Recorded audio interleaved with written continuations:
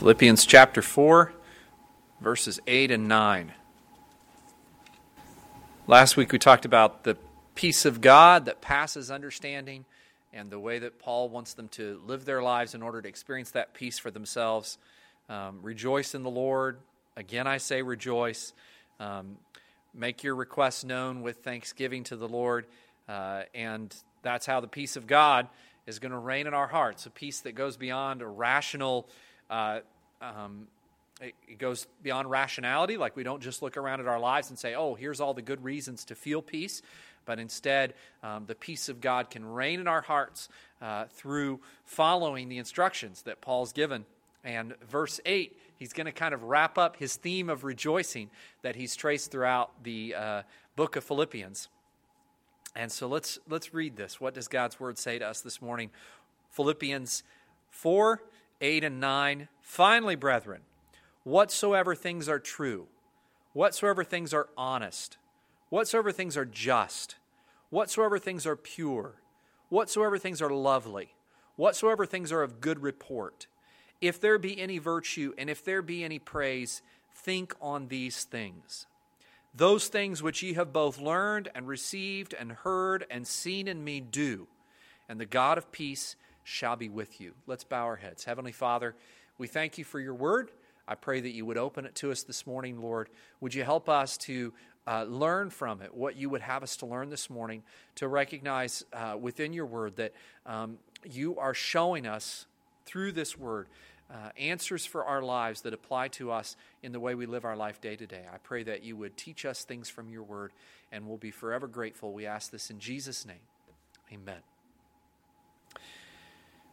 Whatsoever things are true, and probably many of you recognize this verse, maybe all of you. Maybe you can't remember how to say it, because I always get the things out of order. Whenever I try to say them, whenever I'm quoting this verse, I always get those things a little out of order. But Paul's giving this lengthy list. I think there's 6 things in this list.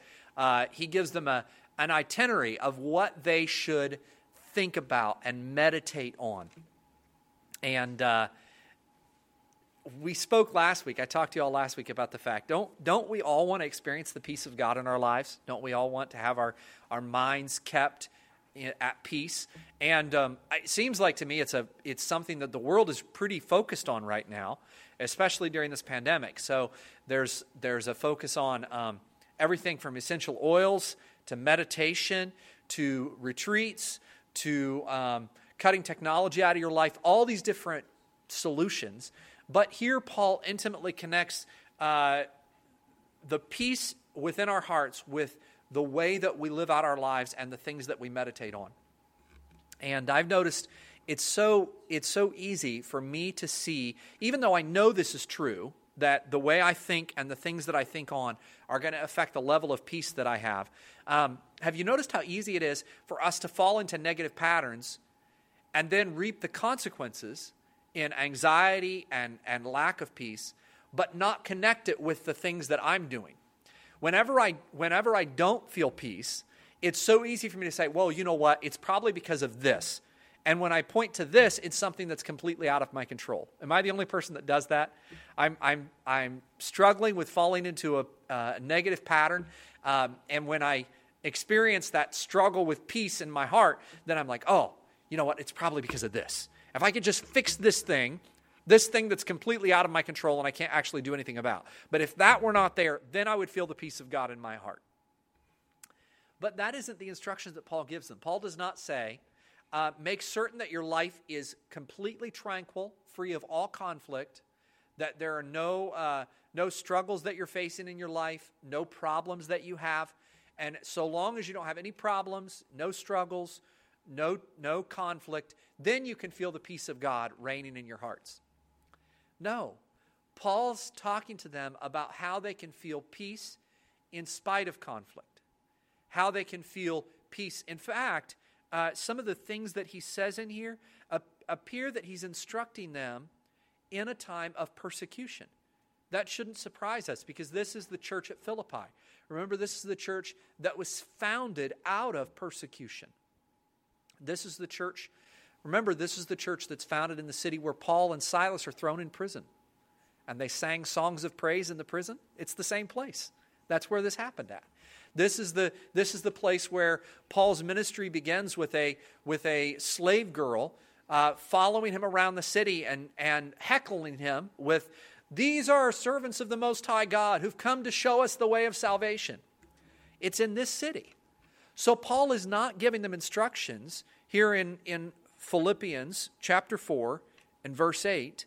His instructions are not about how you can feel peace because everything in your life is just wonderful and simple. I saw a meme or something where some billionaire out there had made some comments about how to feel tranquility and peace in your life that were so disconnected from the way you and I live our lives day to day that somebody replied underneath and said, how to live stress-free? Step 1, have $1 billion. But is that really a way to experience peace in our lives? Well, if you look into the lives of the super wealthy, you find out it's not. That many of those people do struggle with a lack of peace, with anxiety and tension in their lives. But Paul's instructions here apply to you and I, the way we live our lives day to day. And they apply no matter what's going wrong in your life. No matter how many issues and troubles you're facing, we can experience the peace that Jesus brings. So here's what he gives, a list of things. What are these things? He says, whatever things are true, are honest, are just, are pure, are lovely, of good report. 6 things. And that would be a good list for us to put up on our refrigerator, for us to put maybe on the lock screen of our cell phone, for us to hang on our wall in our home. A list of 6 qualities of the kinds of things that our minds should be occupied on. Now, I want to point out before we dig into the list at all, I want to point out something about the list. Did you notice that this list of things, these are not the fruits of the Spirit? Did you notice that? He doesn't say, peace, long-suffering, goodness, kindness, gentleness. That's not the list here. In fact, this list of these 6 qualities are actually virtues that would have been talked about by non-Christian philosophers in Paul's day. In other words, the Jim Ferriss and Marie Kondo and Jordan Peterson and whoever your favorite self-help guru, Norman Vincent Peale or whoever, these are the very qualities that they would have been speaking about, the virtues that they would have spoken of. And we're going to maybe make an application about that in just a few minutes because I think it matters. It's important because sometimes we see peace and freedom from anxiety in our lives as something completely disconnected from the world around us. That we don't need to listen to any of these self-help counselor, any of these types. Now, sometimes you've got to pick a tiny bit of meat off a lot of bones with some of these people, but there's still merit to some of the things that they have to say. So what does he say? He says, first of all, whatever things are true. Whatever things are true. Has there ever been a time when it was more difficult to follow his dictum than today? Today, when our world is literally just saturated with the false and the fake and the unreal in every area. We could talk about the unreality of the news cycle, right? And so long as I make sure that I only blast the news that's on the other side of the aisle from your own predispositions, then we can all be happy about it and excited. But too often we don't analyze our own ideas and the news that agrees with our worldview and say, is that really true?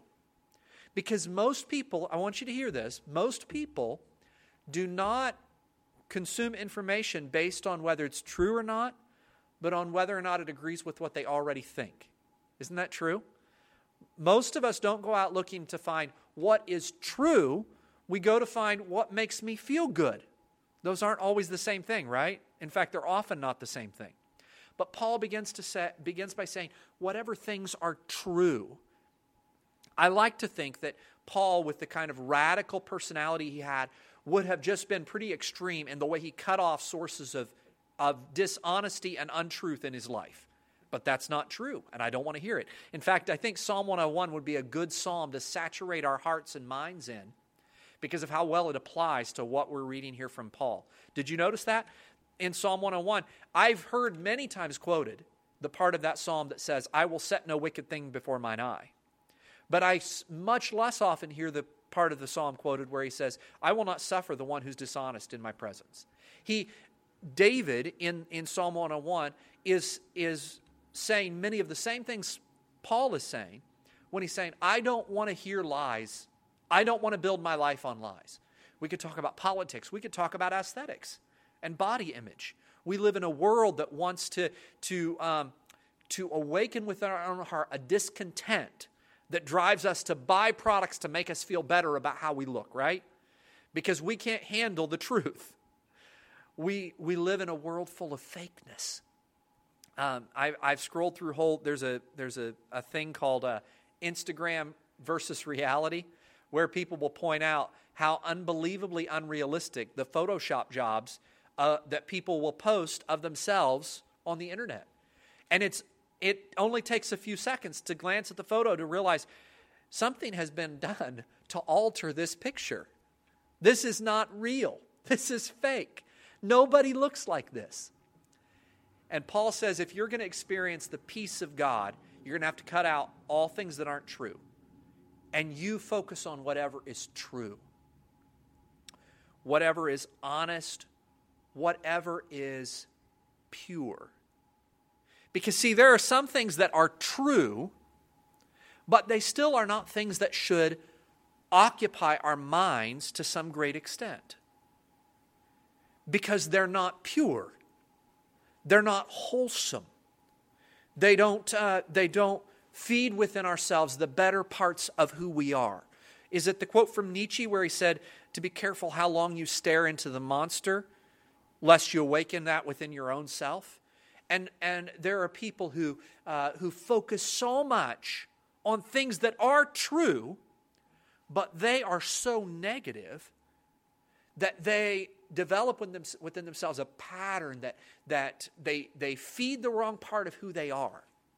And I think sometimes as God's people, we think we don't have a problem with that because we know Jesus. But I'm sorry, that problem is it's intrinsic to being human. It's not something that God fixes because you got saved and you gave your heart to Jesus. It's also not something that, newsflash here, it's not something that God fixes because you consecrated yourself fully to God and the Holy Spirit filled you and indwelled you. You still have a part of you that can feed on negativity and darkness to the point that it becomes your daily sustenance, the thing that you enjoy more than anything else. And Paul says, no, whatever is true, whatever is honest, whatever is pure, whatever is just, whatever is of good report. There's the connotation in some of these words. In pagan virtue, it's the idea that whatever is proper. And I thought about this when it applies to, because some of us would read this list and say, Brother Martin, what you're describing here, the kind of mindset that you're describing, is a mindset that isn't even concerned with all the problems in the world, just develops this otherworldly and tranquil mindset that ignores all the issues and just goes happily on his way. What do they say? Ignorance is bliss, right? And you say, it all sounds fine and good, but you can't live your life that way because there are issues in the world that need to be dealt with. And that's true. That's absolutely true. If you're a parent, if you're a teacher, if you're an employee, if you're a boss, if you're a politician, if you're a leader of any kind, there are times where you're forced to face unpleasant tasks of discipline. There's times when you're forced to look into accusations that you would rather ignore because that's part of your job. But I believe what Paul is concerned with here is, do I allow that thing that I must do at times to become something that I enjoy, that I take pleasure in? Some of us maybe have had a boss before that seemed to just get too much fun out of the job of disciplining their employees. Do you need to discipline them? Absolutely. Is it something that you should enjoy, feel good about? Say, oh man, I love it when they come in late to work because then I get a rip into them. No, And the problem is, what are the things that I focus my mind upon, that I occupy myself with? Let's connect this passage that we just read with what Paul said in Philippians chapter 1 when he gives them in their instructions about citizenship. Here's what he says. In verse 27, he says, let your citizenship, your conversation be as becometh the gospel of Christ. Look in verse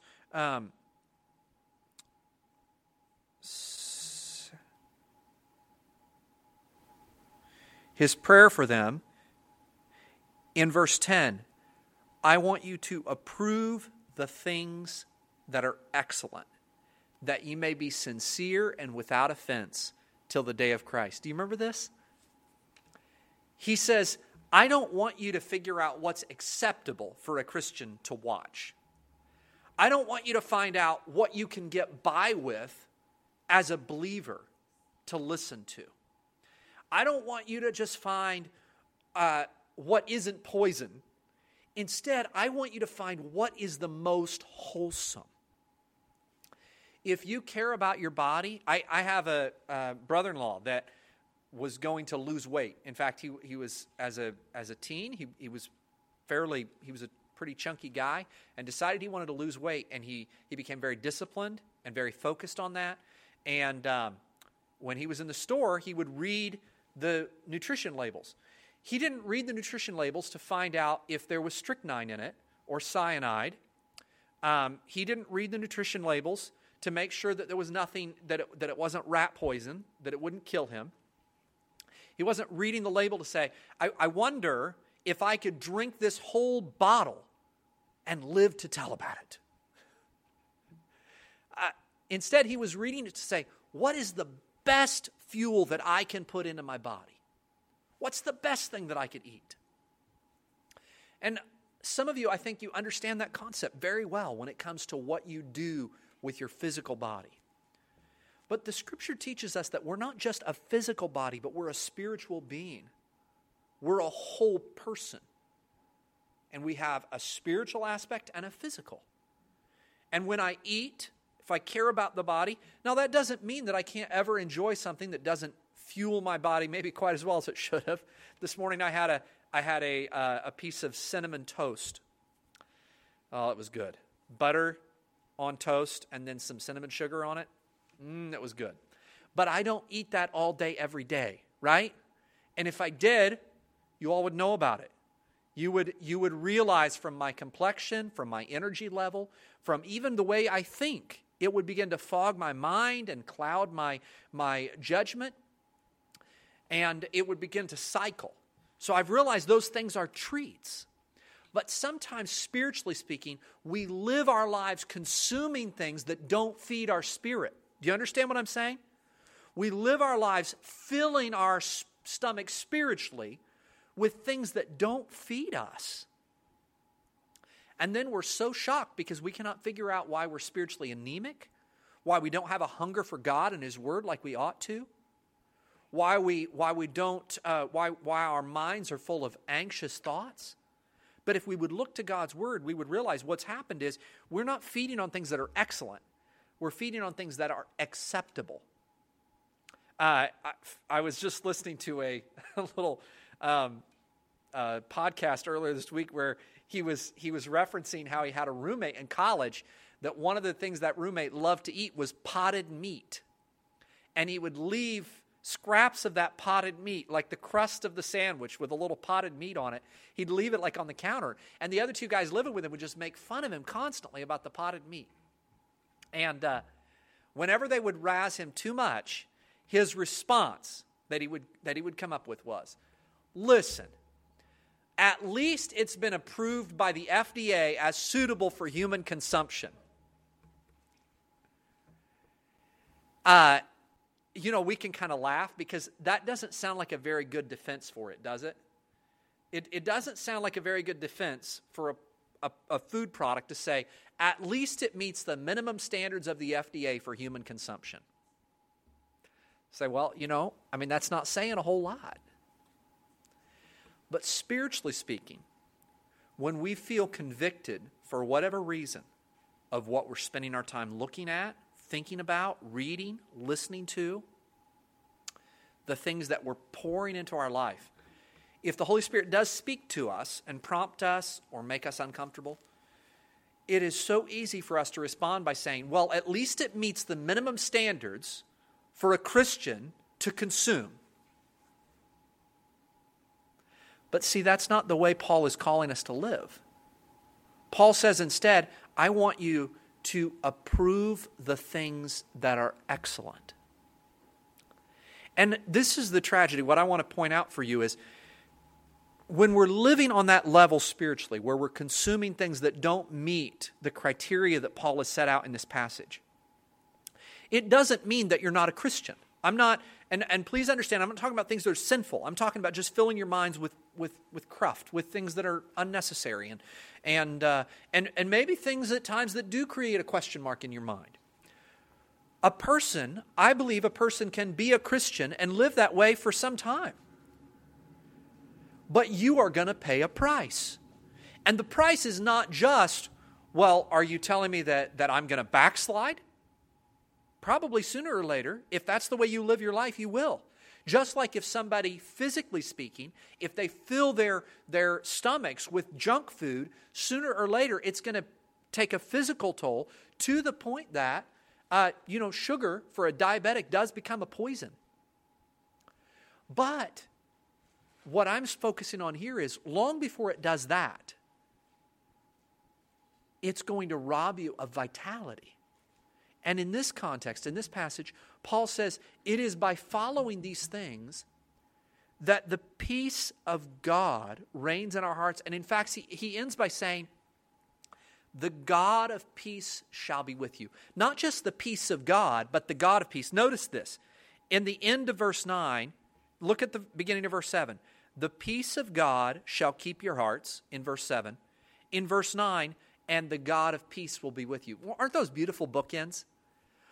Now, when you read that, don't you think to yourself, that's what I want to have in my life. That's what I want my life to look like. I want the peace of God to reign in my hearts. I want the God of peace to be with me.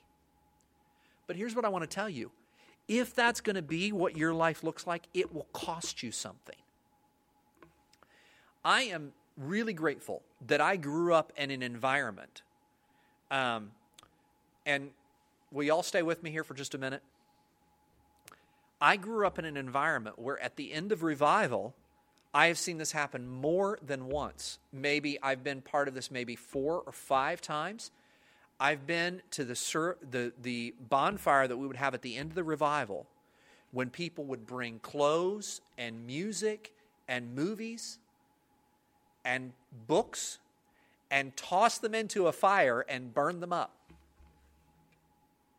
Has anybody else been to something like that before? Anyone here?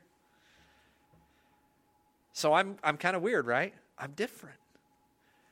I've been to times after the end of a revival when somebody took a sledgehammer and smashed the front of their TV in, right out there in front of the church. Now, what we didn't realize when we took part of that TV smashing is that it was a rent to own, and they were still paying it off. And they did that 2 different revivals with 2 different rent to own TVs. But, it takes all kinds, doesn't it? I think they paid it off, but, that'd be kind of a bummer, paying off something that you've already broken. I'm thankful that I'm part of that. But, I've thought about how hard would that be to do now, to have a bonfire? Because it's not any longer just about what people are having on their TV, is it? What all would we have to smash to really take care of it? I can watch all those things on my cell phone and my tablet and 100 other screens around us. And what that highlights is the fact that we need to have something happen down in our hearts. Because the principle is still there. Now, I want you to notice something. I mentioned earlier that when Paul gave this list, this wasn't a list of spiritual virtues. This was a list of moral virtues that even the world would agree are healthy and wholesome. So I'm not talking about eliminating from your life everything that's good, that's enjoyable, that's beautiful, that is something that's pleasant for you. Just like when we talk about food, I don't mean eliminating all salt, butter, and sugar from your diet. There are wonderful things in life that maybe they aren't overtly Christian, but a Christian can subscribe to them, enjoy them, and listen to them, or watch them, or read them, and get good from them. But then there are some things that no one should subject themselves to. And we desperately need in our lives to adopt the kind of radical attitude that I grew up around. Because it's all far too easy for us to outgrow it. To kind of look back and say, well, that's kind of funny, but different strokes for different folks. And say, what would it look like in my life to adopt that same attitude? Let's make it real, okay? What apps would I have to delete from my phone to make my life look like that? What movies would I have to remove from my shelf if you're still old-fashioned enough to have those? What services should I unsubscribe to in order to live a life of excellence? Do you see what I'm saying? Because my prayer for us as a church is not that we get by. It's not that we meet the minimum standards for Christian conduct. It's that we live lives of spiritual excellence. And this is not it's not some secret formula. There are people that have this idea that genuine spirituality is about digging into mystical portions of Scripture and finding secrets in the Bible that open up things to you that no one else really knows about. So you become some kind of spiritual superhero. Some kind of Clark Kent with a Bible under your arm, because you just go in your prayer closet and you come out and you're like, wow, and everybody goes, look at him. It's Paul, it's Peter. No, it's our preacher. But that's not what the Scripture teaches. This is not some kind of spiritual secret that nobody knows about. This is just the plain truth of God's Word. And I've read where people have discussed, like, why is it that somebody will spend hundreds and even thousands of dollars on some kind of special nutritional supplement, some kind of oil, some kind of specialized diet, on some kind of series of videos, when they could look at their lives and in 5 minutes they would have a pretty good idea of a list of things that they ought to change. And it wouldn't cost them anything financially. And why is it that instead we have to go somewhere? But isn't that human nature? Because I don't want to fix the things I know about. I want to tell myself, I'm not in this condition because of choices I've made. I'm in this condition because I just don't have the right knowledge and information. But God has spelled out in His Word what my life should look like. He's told me right here. Now, I want to be clear about something. Realize something. There's a reason why the Scripture did not give us a comprehensive list of exactly what every single thing everybody ought to do to enable Brother Martin to stand up behind the pulpit and say, and lest you all misunderstood me, I'm glad my cell phone's sitting right up here so nobody thought that I was saying we should have a revival and at the end let's all smash our cell phones. I think as much as I love technology, the world would be a better place if the cell phones just all magically disappeared tomorrow. But that doesn't mean that I can't enjoy the benefits of that technology, use it when I'm preparing a sermon. It's a benefit when I'm contacting you all, when I'm writing emails. There's so many benefits to it, but it's a dangerous gift, right? It can also enable me to waste unbelievable amounts of time. But I am not talking to you all about a list of all the things you should get rid of. I have no desire for our church to come up with a list of approved media and disapproved media to tell you what books you're allowed to read and what books you're not allowed to read, what movies, what shows, and everything, so we can all make sure that we agree about everything. Because unfortunately, that would just be it would be a great recipe for us getting in one big fight. Anybody that's ever tried to do that has fallen into it. But Scripture does give us principles that we get to apply on a personal level. In Romans, the book of Romans, Paul says, we are not under the law, but under grace, and therefore let not sin reign in your bodies. I find that so beautiful because he says, we're not under the law but under grace. And I've heard people try to use that as if to say, I don't have to obey what God says. I don't have to live a life that's holy. But when he goes on to say, let not sin reign, what he's pointing out to them is, this isn't about a list of things that you do and don't, because salvation is a gift of the grace of God. Instead, this is about our love for God and his love for us and the transformative effect that that gracious gift that he gives us is in our lives. James Montgomery Boyce illustrates it like this.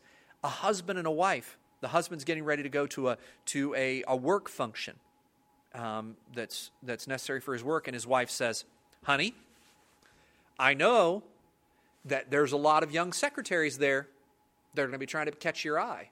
So you better be back here by 10:30, and you better not even so much as talk to one of those ladies there. You know, how's that going to make the husband feel as he walks away? He's going to say, she doesn't trust me, and she's trying to control me, and I'll just show her. Unfortunately, that would be too many people's attitude. But an attitude of love and grace in a home says, I don't want to do something that would displease and make my wife feel insecure and hurt her. So I'm going to do the things that I know would please her. That's living under grace instead of under law. And Scripture gives us more principles. When he says, Paul says in 2 Corinthians, all things are lawful for me, but not all things are expedient. In other words, there's a lot of things that I can do that I probably shouldn't do. They're not going to be helpful for me. They're not going to be healthy for me. And a Christian is someone that looks at those things and says, I'm just going to live a life that honors the purpose for which God made me and the way in which he made me. And some of those things, we can look, unfortunately, to the world, to a secular, at some of the names that I mentioned earlier, and they give you better advice that some of us preachers give. Because some of us preachers spiritualize it so much that when your life gets down to the nitty-gritty of what you have to do day in and day out, you say, none of these instructions really work for me. But God can help us to apply his word in a way that's realistic, that's honest to our created order, and that helps us to live a life day to day that honors God and that works in real life. And then the final principle is, how is my freedom going to affect the spiritual life of the people around me? Yoshi sent me a little infographic earlier this week, I think, that kind of worked through these things. It was great. It was, is it lawful? Is it helpful? And how does it affect the people around me? Now, that doesn't mean that I need to survey all the Christians around me every time I make a decision to make sure that everybody thinks I'm making the right decision. That's not what we're talking about. But it does mean that there are broad principles that I can look on and realize, I might have freedom to do this, and it wouldn't affect or hinder me spiritually. But my influence might affect and hinder someone else. And so therefore, I can choose not to do so. And the beautiful thing about our walk with God is that his Spirit within us gives us freedom to not do things. Do you know that the attitude of rebellion and self-will can become a bondage and addiction? I have noticed this in the way people are responding to the world that's around us right now. You have the idea that there are some people, they couldn't obey the government if it saved their life. They are determined they are not going to listen to anybody. Ain't nobody going to tell them what to do. And you reach a point where that becomes a bondage. There's a great story that my kids love to listen to. It's a kid's story, but the lesson in it is so powerful. And it's a lesson about a little guy locked up in a cage, a little creature. His name is Bjorn.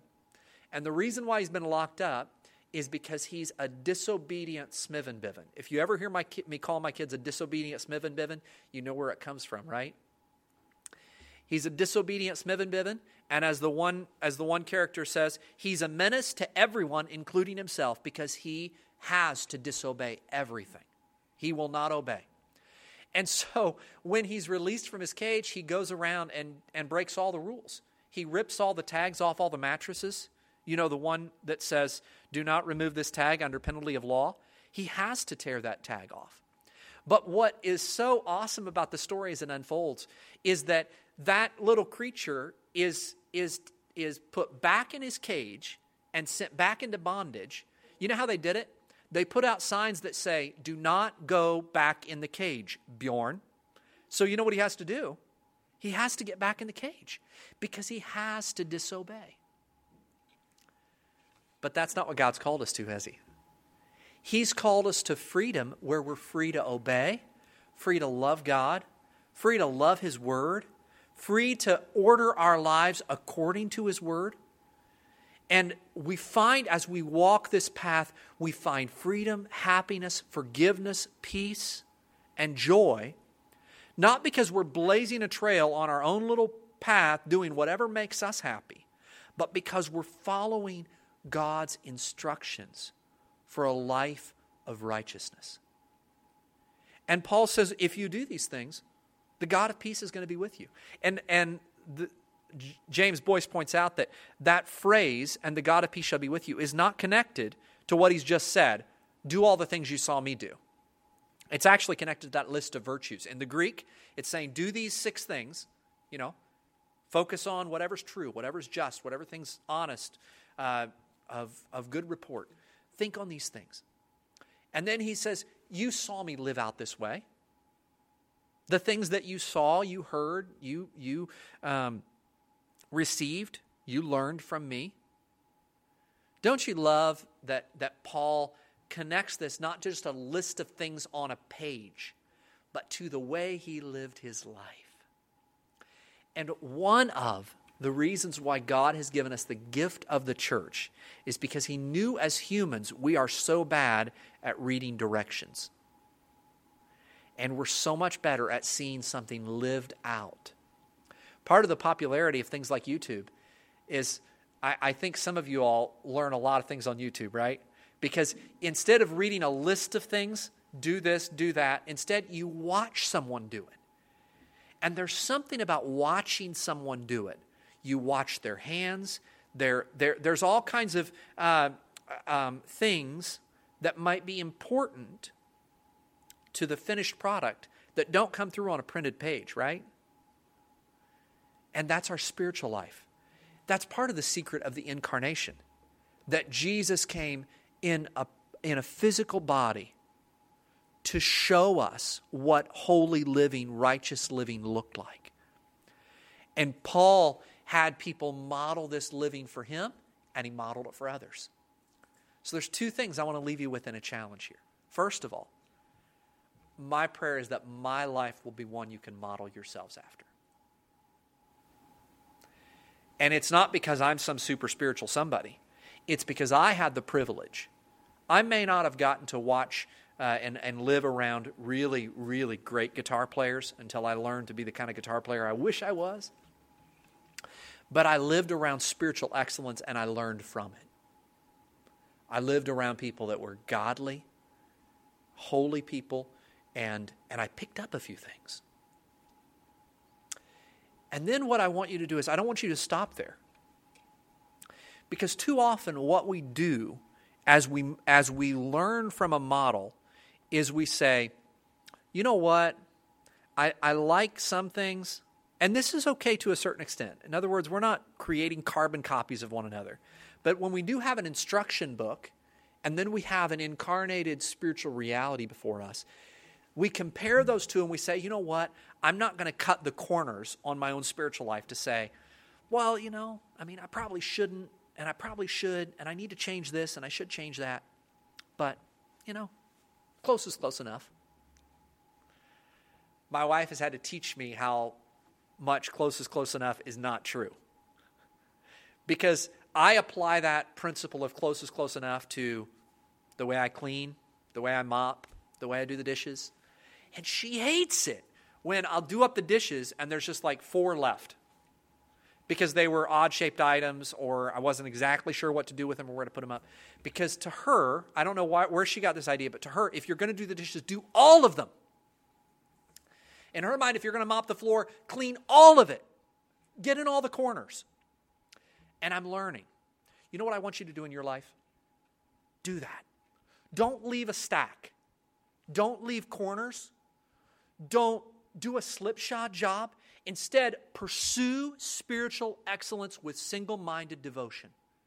You say, I'm not going to try to figure out if I can cut a corner here and there. Instead, I'm going to say to myself, God, fill me with your Spirit, enable me to walk in a way of holiness, and give me the strength of character and the determination to eliminate the things from my life that hold me back from spiritual excellence. I think if you would do that for a day, a week, a month, a year, you could look back and say, oh my, what a transformation has come in my life. All those things seemed so small, but when you put them together, they changed who I am. They remade my character. And they drew me closer to God. The issues that I have been dealing with over and over again, failure, think about what are the problems in my life? What are the things I wish God could fix? For some of us, it's our mouth. We wish God would fix our mouth. We wish He'd help us shut up more often. But so often, the key to victory in one area is actually found in other areas that may not even seem that connected. But as we begin to solve those things, you know why? It allows the Spirit of God to work in our lives in a more unhindered way. Paul says, do these things, and the God of peace will be with you. The things that you've heard and seen in me, live those out so that when other people look at your model, you didn't cut corners. Do you see what I'm saying? That's why it's so important, because this is not about one person standing up front modeling and then everybody else is like, well, that's nice and aspirational, but I couldn't do that. Instead, it's about saying, okay, that's a real human and I can model that. And then when other people look at you, they begin to model genuine spirituality. But if you're in your own life, you say, I don't want to, get too uptight about things.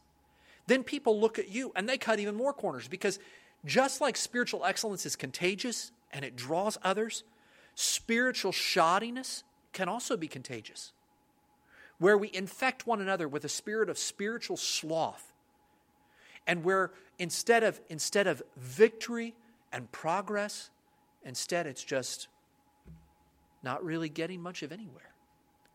But that's not what God desires for us.